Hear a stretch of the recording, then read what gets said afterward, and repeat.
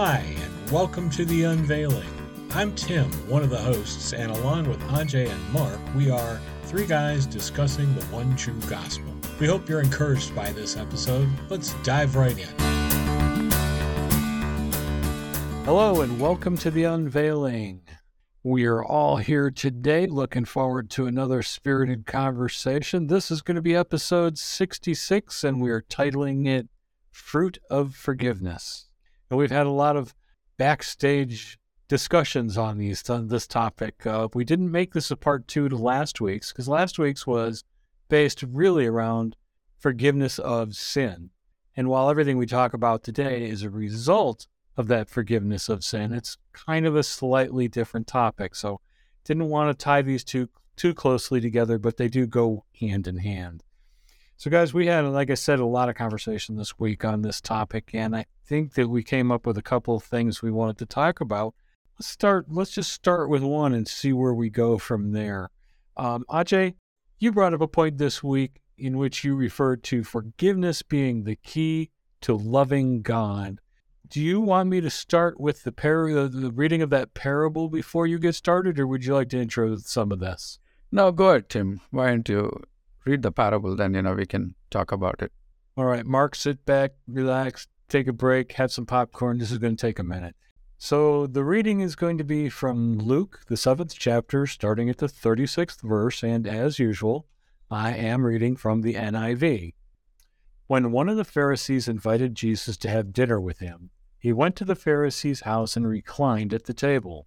A woman in that town who lived a sinful life learned that Jesus was eating at the Pharisee's house, so she came there with an alabaster jar of perfume.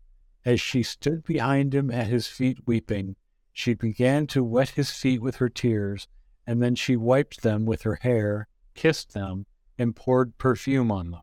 When the Pharisee who had invited him saw this, he said to himself, "If this man were a prophet, he would know who is touching him and what kind of woman she is, that she is a sinner."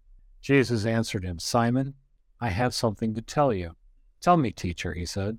2 people owed money to a certain moneylender. One owed him 500 denarii and the other 50. Neither of them had the money to pay back, so he forgave the debts of both. Now which one of them will love him more? Simon replied, "I suppose the one who had the bigger debt forgiven." "You have judged correctly," Jesus said. Then he turned toward the woman and said to Simon, "Do you see this woman? I came into your house. You did not give me any water for my feet, but she wet my feet with her tears and wiped them with her hair. You did not give me a kiss, but this woman, from the time I entered, has not stopped kissing my feet. You did not put oil on my head, but she has poured perfume on my feet. Therefore I tell you, her many sins have been forgiven, as her great love has shown. But whoever has been forgiven little loves little." Then Jesus said to her, "Your sins are forgiven." So I'm going to guess, Ajay, that he who is forgiven much loves much is kind of your first point. Yeah, Tim. We hear in the church, right, we keep on hearing messages and we tell ourselves, I got to love God, I got to love God. And really nobody tells us, how to love God. Most of the time loving God is like, okay, I'm going to go serve in the church, I'm going to do this, I'm going to do that. It's all about works, right? And that is actually rooted in self-righteousness. Because we are thinking, oh, God is there to get stuff for me, and we are thinking that only I can do things for God. And I'm going to show my love by doing things, and God is going to appreciate that. That is the idea of loving God. And we see this everywhere, right? People think, oh, they're good enough to do things for God, and they love God that way. But the real love for God does not come until we realize that we are sinners and how much our sins are forgiven. Here we see that whoever little is forgiven loves little. It doesn't mean that God forgave Pharisee less than the woman, but the thing is, the Pharisee did not realize how much he is forgiven, but the woman realized. If you look at the parable, right, it's like, for me, it's amazing.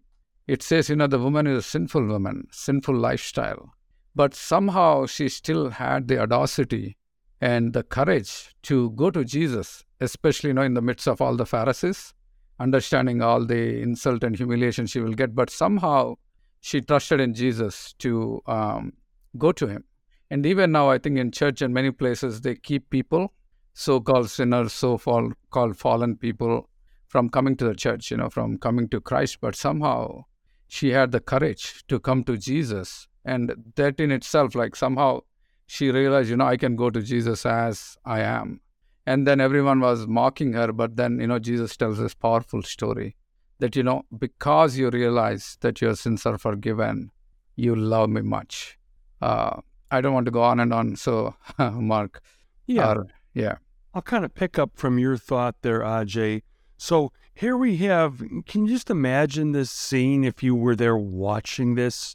Jesus sitting at the table of a Pharisee. I'm sure he was wearing all his holy robes and tassels and phylacteries. And here's Jesus sitting there. Here's this sinful woman behind him. Listen to what she's doing here. First of all, she's behind him at his feet, just crying her eyes out, weeping. And she's weeping so much that her tears are actually falling on his feet. Then she's got to bend over and get down on the ground and dry them with her hair.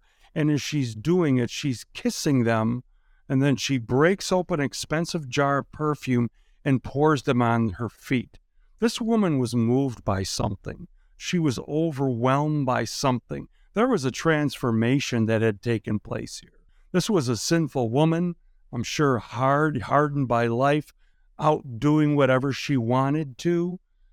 Something happened to her that changed her to this most beautiful picture of worship just about in the entire Bible. And Jesus tells us what that was in 47. He says, "Therefore, I tell you, her many sins have been forgiven, as her great love has shown." The reason she was doing all those things, she had been so overwhelmed by the forgiveness that Jesus had given her.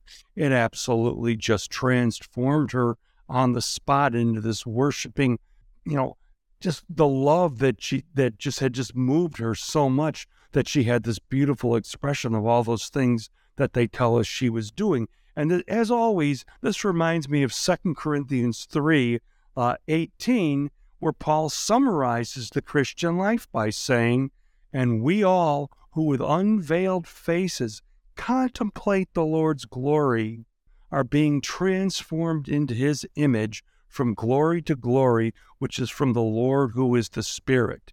So she came into an understanding of the kind of forgiveness that Jesus had extended to her, and it completely transformed her into this just beautiful, just unembarrassed, expression of love. She didn't care where she was, that the Pharisees were there judging. She was so moved and transformed by the love of God and Jesus for her that it just changed everything.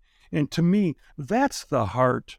That's what we all need. I think that's why Paul said, as we contemplate the Lord's glory, his Spirit changes us as we're overwhelmed by the depth of his love. And that's one of the reasons I think, Ajay, you had voiced this in the last episode, that you felt led for us to do this podcast on forgiveness. It's because as we contemplate God's forgiveness for us, it just changes us. Yep. It makes us more like him. And in that, and we're going to talk about the fruit then, just like the fruit of that happening to her was worship. Yeah. It was weeping and kissing his feet and loving God. In fact, that was what you said, Tim, that it's forgiveness that enables us to love God, which this is just a perfect picture of it here. In fact, that's kind of another point, but before we jump to it, Ajay, is there anything you want to finish up with on this particular point?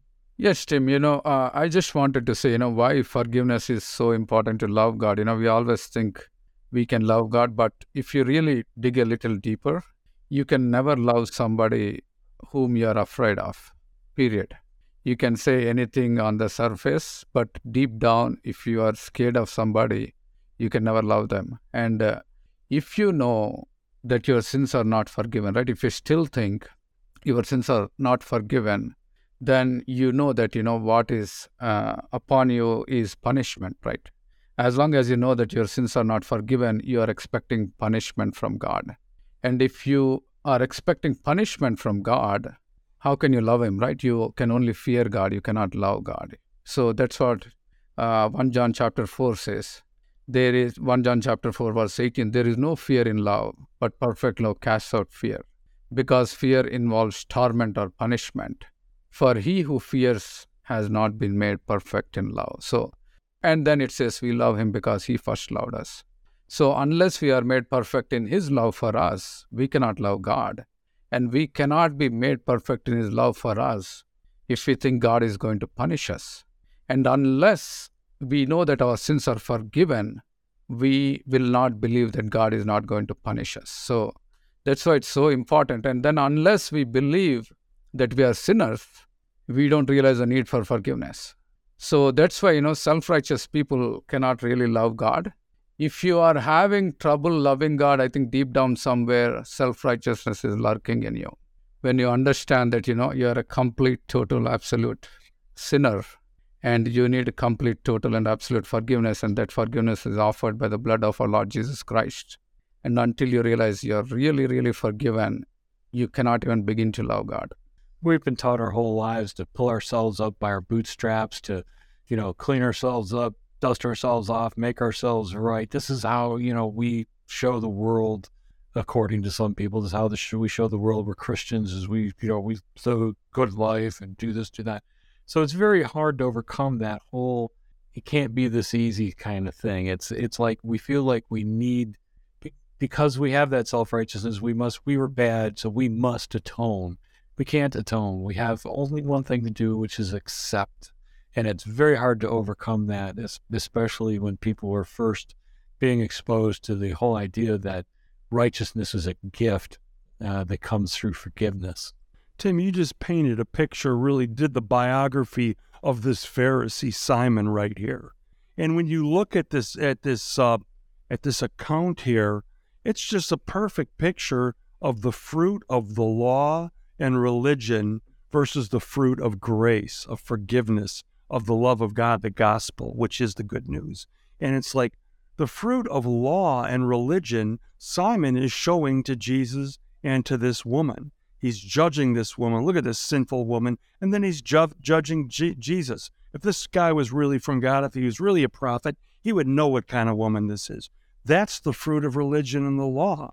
That's what it's always going to be. But the fruit of grace and forgiveness, we see beautifully pictured right then and there. Transformation, love just flowing out, worship flowing out of her to God. Just a perfect comparison there of the law. Of the old covenant and the new covenant, really. What's another fruit of this forgiveness is, and we've had discussions back and forth about this, and that is, once we're forgiven and righteous, the Holy Spirit can dwell in us. The Holy Spirit can't dwell in us if we're sinful. So we could never have the Holy Spirit on our own. Yep. We need that complete forgiveness for the Holy Spirit to dwell in us. You've heard people say before, if you've committed one sin, you might as well have broken them all. Well, in a way, while that's completely wrong, it's also kind of right. If you are trying to make yourself righteous by acts of the law and you don't follow the law perfectly, and you break just one rule, then you are no longer righteous, and you can't have the Holy Spirit. So who wants to start this topic? Let me add, I think this is fairly related to what you just said, Tim. I just want to add the two verses that came after what you just read. I'm going to start at 48, which you just read. So after this account, Jesus said to her, "Your sins are forgiven." The other guests began to say among themselves, "Who is this who even forgives sins?" Jesus said to the woman, "Your faith has saved you. Go in peace." Amen. So he didn't just forgive her. She can only have peace because she has been completely forgiven. Unless we understand that our sins have been removed as far as the east is from the west, that God remembers them no more, we can't have peace. And that's one of the reasons I feel like grace and forgiveness are very similar words. and that grace is undeserved, unearned, unmerited favor. That's what forgiveness is. She didn't earn his forgiveness. He gave it to her undeservedly. And I find it very interesting that many of the apostles, especially Paul, always began his letters to the different churches, to believers, by saying, grace and peace to you. You can't have peace unless you know you're forgiven to the very core, that your sins are never going to come back against you. There's a scripture that says, he who puts their trust in him will never be put to shame. You're not just forgiven here, and then when you stand before God on Judgment Day, he's going to show you all these sins. No way. They're gone. He doesn't remember those sins. So why would we ever even remember them or bring them up? Unless we'll never have peace until we do.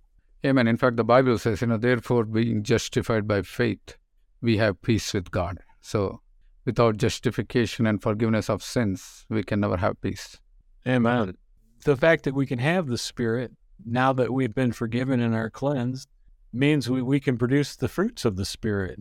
Yeah, so the second point, Tim and Mark, is, in order to bear the fruit of the Spirit, right, in order to bring out the fruit of the Christian life, again, the forgiveness of sins, plays understanding and realizing and owning our forgiveness. It plays a big role in it. The whole Christian life is about, the other day, we went to church, and the pastor was telling, our Christian life is simply a reflex. If you go to the doctor, when he's checking your ligaments, he takes a hammer and hits your knee. It automatically goes back, right? We don't do anything. That's how our Christian life is. I really thought that was powerful, because all our Christian life is a reflex. We don't do anything. It's a reflex to what God did to us. So similarly, I think when we realize our forgiveness, these are the reflexes. And I want to quickly read in 2 Peter chapter 1, 2 to 8. I'm going to read really quick. Grace and peace be multiplied to you in the knowledge of our God and of our Lord Jesus, as his divine power has given to us all things pertaining to life and godliness, through the knowledge of him who called us by glory and virtue, by which have been given to us exceeding great and precious promises, that through these you may be partakers of divine nature, having escaped the corruption that is in the world through lust. But also, for this very reason, giving diligence, add to your faith virtue, to virtue knowledge, to knowledge self-control, to self-control perseverance, to perseverance godliness, to godliness brotherly kindness, and to brotherly kindness love. For if these things are yours and abound, you will neither be barren nor unfruitful in the knowledge of our Lord Jesus Christ. For who lacks these things is short-sighted, even to blindness, and has forgotten that he was cleansed from his old sins. So I want to kind of focus on verse 9. For he who lacks all these qualities is short-sighted, even to blindness, and has forgotten that he was cleansed from all his old sins. So sometimes we think that, forgiveness of sins only for the beginning, right? When we are saved, we know our sins are forgiven, and that's it. But clearly it says, we got to remember that our sins are forgiven. Every day, those who forget that their sins are forgiven, then all the opposite of these qualities manifest. But when we realize and remember every day that our sins are forgiven, we will start manifesting all these qualities, the one that I just read, right? Virtue to knowledge, self-control, perseverance, godliness, and brotherly kindness and love. So it is very important that you don't forget that we are forgiven in order to bear the fruit of the Spirit. Ajay, I love that teaching vehicle of the reflex. And there's another term that uses that word that's called a reflex action. So when your knee jumps, that's a reflex action to something, force, something stimulating that knee to have a reflex action. And to me, that's like a beautiful picture of the Christian life, because it's us having a reflex action to who God is and to what he's done for us in Christ. And that's not work. Yeah. That's a response. Yeah. We're not out there doing things and working for things. We're only responding to what Christ did for us, the work he did, the perfect finished work on the cross. And there's another word that comes from reflex, and that's the same base word of reflection. Our lives are a reflection Exactly. of who God is and what he's done for us. Amen. Amen. Good points, you guys. Good points. Let's move on to one more of our statements on the fruit of forgiveness. And what I have here is forgiveness is key to forgiving others. Well, that seems like a really logical point. You know, if I've never been shown mercy and forgiveness and grace, I don't know how to. It's never been modeled for me. I don't know how to display it to others. And I have been modeled the most perfect forgiveness and grace in the universe by my Heavenly Father, who forgave everything I did wrong. And I know what kind of person I am, and I was in the flesh, and I could never have repaid all of that. So knowing that I am forgiven, that makes me less demanding on others that they have to. I just give my forgiveness more often than not. Now, I'm still human. I still mess up. I still don't always do it properly, but it really comes out of me more when I just rest and focus on God and Jesus, and then I'm more at peace as a result. Almost like a reflex? Almost like a reflex. Good point, Mark. Where have I heard that before? Wow. Reflex action. A wise man once said that, I believe. Mark, what say you to what I said? Well, yeah, that's such a good point. And here's the thing. When I heard you tell that story, not story, but share that about your life and how God's forgiveness to you has affected that reflex of forgiving others. There's a danger as we talk. Anytime we do this podcast, there's always a danger that you, the listener, are going to hear, boy, I better start working hard to be more forgiving like Tim is, or like, that's the last thing. That's not a reflex action. If there's only one thing you ever take from any of our podcasts, this I think is our 66th one. If you take only one thing, it's turn to Jesus. Amen. Set your eyes on him. Contemplate his glory. Contemplate his forgiveness. Contemplate his love. And all these things are just going to flow out of you and grow on you like fruit on a tree. So that I just wanted to add that because, that's always our first inclination when we hear a pastor or anybody talking about something like this, that you're going to try harder. Boy, I really need to do that. No, you can't do that, but the Spirit can do it in you as you're transformed by Jesus. So, I was reminded as I was preparing for this podcast of a song that came out a number of years ago. It's by Don Henley from the Eagles, off of one of his solo albums, and he's really well known in the Eagles' work for writing very introspective lyrics. And I just thought this was I wanted to read these lyrics because I think it really states the human condition, the condition of our world right now, each of our individual conditions, and I think we can really relate to these words. So this song is called The Heart of the Matter. I'm sure most of you had heard it, but I think it's probably worth reading some of the words again. I'm going to start then. These times are so uncertain. There's a yearning undefined. People filled with rage. We all need a little tenderness. How can love survive in such a graceless age? The trust and self-assurance that lead to happiness, they're the very things we kill. Pride and competition cannot fill these empty arms. The work I put between us, it doesn't keep me warm. But I'm learning to live without you now, but I miss you. And the more I know, the less I understand. All the things I thought I'd figured out, I have to learn again. I've been trying to get down to the heart of the matter, but everything changes and my friends seem to scatter. But I think it's about forgiveness.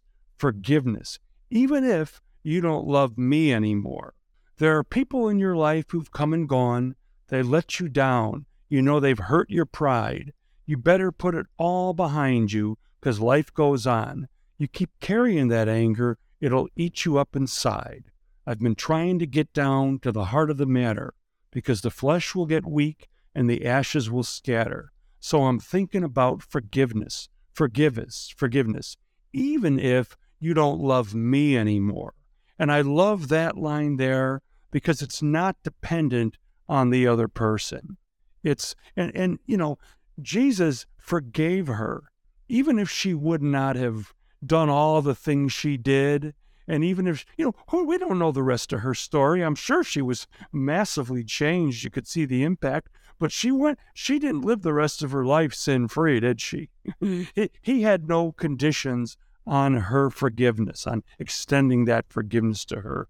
And I like the way that Henley captured that here, that he senses in his inner being that it's all about forgiveness, even if they don't love me. And I just love that. I just think it's a beautiful picture of the condition of mankind and what we all kind of struggle with. Turns out I'm a real Don Henley fan, and it goes as far back as the Eagles, if anyone else out there is as old as we are. But I will say this in reference to the beginning of what you said there. It's don't try and do it on your own. Focus on Jesus. That takes me straight to Matthew 6, where it says, "Seek ye first the kingdom of God and his righteousness, and all these things shall be added unto you." Yeah. It's not about us. It's not about our effort. Go ahead, Ajay. I'm sorry.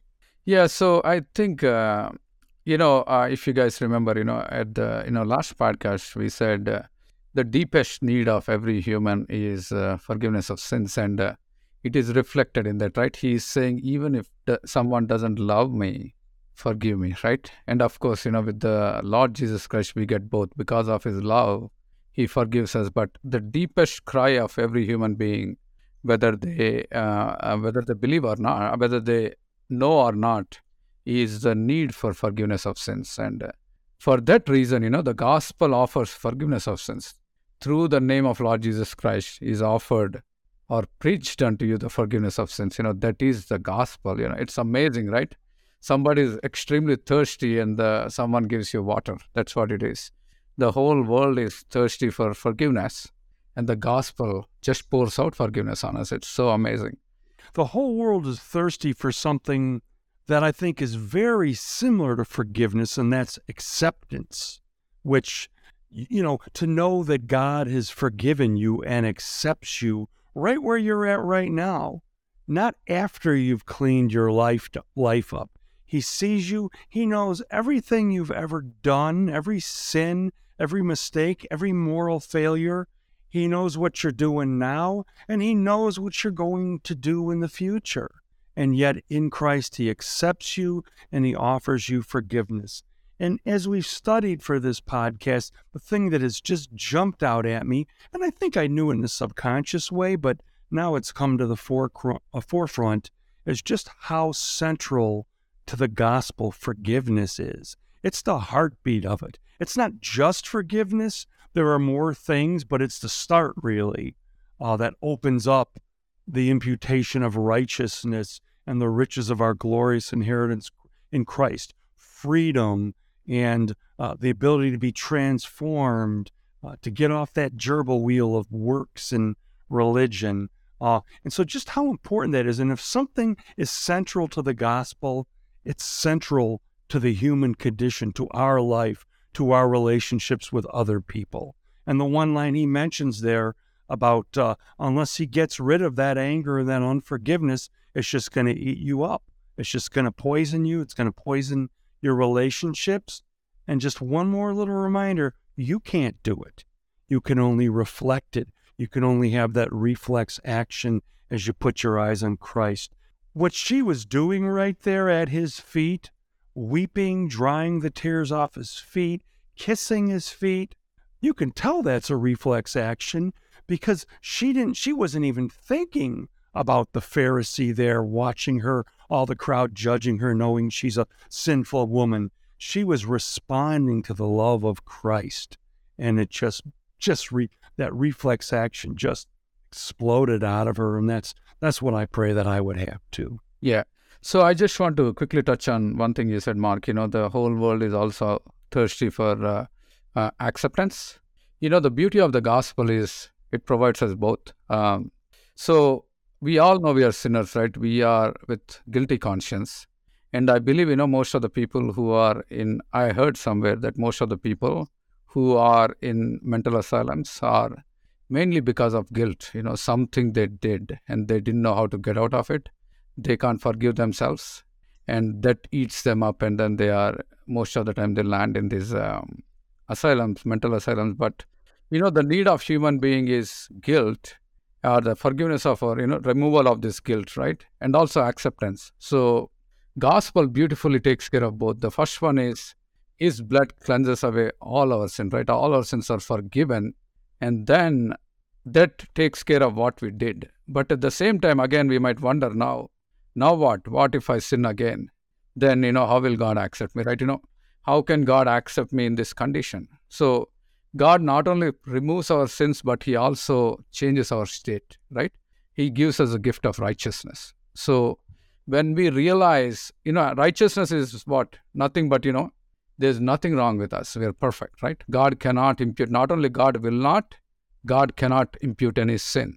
Or in other words, God cannot find any fault with us. If God cannot find any fault with me, then I'm accepted, right? I am only accepted if there is some fault in me. If you can find fault in me, then you cannot accept me. But if you cannot find fault in me, my default state is accepted. And another word for accepted is righteousness. Lord Jesus Christ not only forgives our sins, he gives us a gift of righteousness and he clothes us with the robe of righteousness. When we understand this, that we are righteous, right? This whole need for acceptance, or, even this idea of, I need to be accepted, that goes out of the window. Then you will never ever again seek acceptance from anybody because you're righteous. And if God cannot find fault with me, who cares if human being finds fault with me? Hey, if God accepts me, then who else needs to? Exactly. Yeah. And I think it's so key. The very last thing he said to that woman, he says to all of us, your faith has saved you. Go in peace. Yeah. You believers out there that are still tormenting yourself with your failures and your guilt and your condemnation, Jesus says to you, your faith has saved you. Go in peace. He's not going to bring that sin up against you. He's forgotten it. He's removed it. Amen. That's just the key. Your faith has saved you. Yep. And you're meant to go in peace.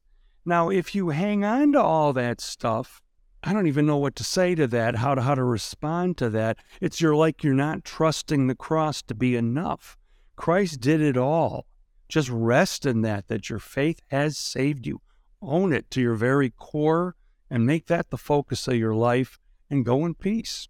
I think I said this one last week, but if God is willing to forgive me and throw away my sins and remember them no more, etc., who am I to think I'm better to God to keep all of that and bear all that and constantly haul that all around with me? That baggage is not necessary anymore. Let it go. Let it go, Elsa. Let it go. Yeah. Tim, that is such a good word. And unfortunately, there are too many voices out there, even in the church, trying to remind us of our sin, trying to show us what our sin is. And that's not their job. That's not what they're called to do. They're called to tell you exactly what Jesus said. Your faith has saved you. Go in peace. He who trusts in him will never be put to shame. I will remember their sins no more. I've removed them as far as the east is from the west. That's the job of people that are at the front of those stages in churches, not showing you what your sin is and trying to guilt you, challenge you, teach you, give you strategies on how you can overcome your sin. No, just turn your eyes to Jesus and your life will become a reflex action. Beautiful, Mark. Appreciate that. And guys, we're starting to run the clock down, but I know that we've got at least one more thing we want to get out there before we finish. Ajay, go ahead. Yeah. So I just want to wrap this truth, right? Forgiveness is a key to forgiving others. In Ephesians chapter 4, verse 31 and 32, let all bitterness, wrath, anger, clamor, and evil speaking be put away from you with all malice. And be ye kind to one another, tender-hearted, forgiving one another, even as God in Christ forgave you. So The reason we are able to forgive others is because, God in Christ forgave us. I quickly want to touch on one thing, right? I don't think, we can go into that deep, but, we have the teachings of Lord Jesus Christ in the Gospels. Unless you forgive others, your sins will not be forgiven. So most of the time, many use that as a motivation to cause people to forgive others.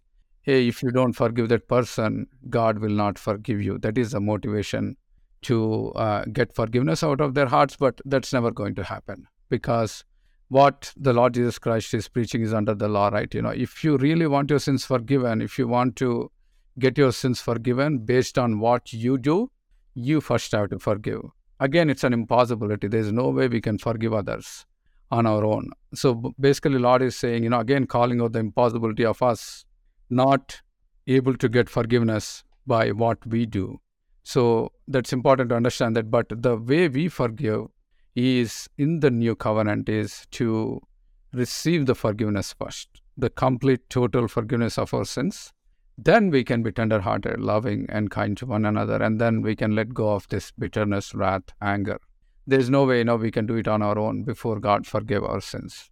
Hearing a preacher preach that we must forgive each other, it feels like when I was a parent of 4, and when one would hurt another, we'd go through this rigmarole of telling the child that hurt the other, say you're sorry, now you forgive them. You can't force somebody to forgive somebody. They'll go through the motions for you, because I know if they don't, they're not getting dessert or, whatever other punishment we got laid out. But there's no real forgiveness going on there. Real, true, honest, heartfelt forgiveness really doesn't come from me, because there are some people out there I'm not sure I could forgive. But Jesus working through me gives me that attitude that allows me to forgive, not because I could do it, but because he gave that to me. Yeah, I'm chuckling because I'm reminded, when I tell my kids, one of the kids says, I tell them, hey, say sorry. And then he says, sorry. And the other kid says, yeah, but he doesn't mean it. So they don't repent in sackcloth and ashes, weeping on each other's feet and drying them with their hair? Is that what you're saying? Yeah. Even the kids know, right? When we say sorry, we don't mean it. So that true forgiveness from heart is not something we can force. No. Yeah. Well, like I started to say earlier, we are running out of time here quickly, and I do want to allow you guys to wrap up any final thoughts about the topic tonight. Who knows, maybe we'll do more of this in the future. So let's do alphabetical order tonight. Ajay? Yeah, so Romans 8:33 says, who shall bring a charge against God's elect? It is God who justifies. See, our forgiveness of sins is so awesome, so deep. It's not just like, okay, you did something against me. Yeah, let's forget about it, right? But the sin is still there. You still did this against me. Yeah, I remember, I cannot forget, but I'll forgive kind of thing. It's not that. The forgiveness that we have is, let's say you committed a really, really terrible crime, right? And then you go to the court. You are called to the court.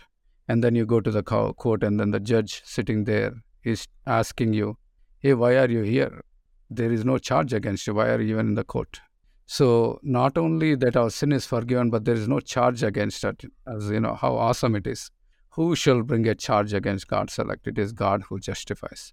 Justification means God cannot impute any sin to us. Our sin was put on our Lord Jesus Christ, and it was removed forever. And every time God sees us, right, he sees us as righteous. And I said a couple of times, He not only does not impute sin to us, he cannot impute sin to us because of the cross. That is the glory of the gospel. Thank you, Ajay. Beautifully put as always. And Mark, what you got for us? Oh, just one more kind of encouragement to all of us as we look in our lives and maybe someone comes to mind that we're just having trouble forgiving. Don't put your eyes on that person and try to forgive them. Put your eyes on Jesus. Just put him there and reflect on him until you are reflecting him to that person. And it'll flow out of you just like living water, streams of living water. Ah, beautiful. Yep. Seek ye first the kingdom of God and his righteousness, and all these things shall be added unto you. Amen. Amen. Well, everybody, that's going to do us for tonight. I hope you have been uplifted by this conversation. I know we have, but not nearly as much as upliftment we give each other all week long as we discuss these topics between ourselves back and forth over text and Signal and whatever other apps we're using. It's really great for us. We could probably talk for another hour, but I'm not going to force everybody to endure that today. Like I said, we may revisit this topic again in the future. We thank you for listening. We hope you've been blessed, and we look forward to talking to you again the next time. Tim again. Thanks for listening today. We hope you were blessed by today's message. If so, we encourage you to subscribe and share our podcast with your friends and family. Our entire catalog of episodes can be found on our website at www.theunveiledgospel.com, or you can listen and subscribe on most popular podcast apps. If you have any feedback or questions, you can send us an email to theunveiledgospel@yahoo.com. You can reach out to us on our Facebook page, The Unveiling Podcast, or you can leave a question or comment on our listener line at 352-398-0089. Maybe you'll hear yourself on a future episode. That's it for today. As always, God bless, and we will talk to you the next time.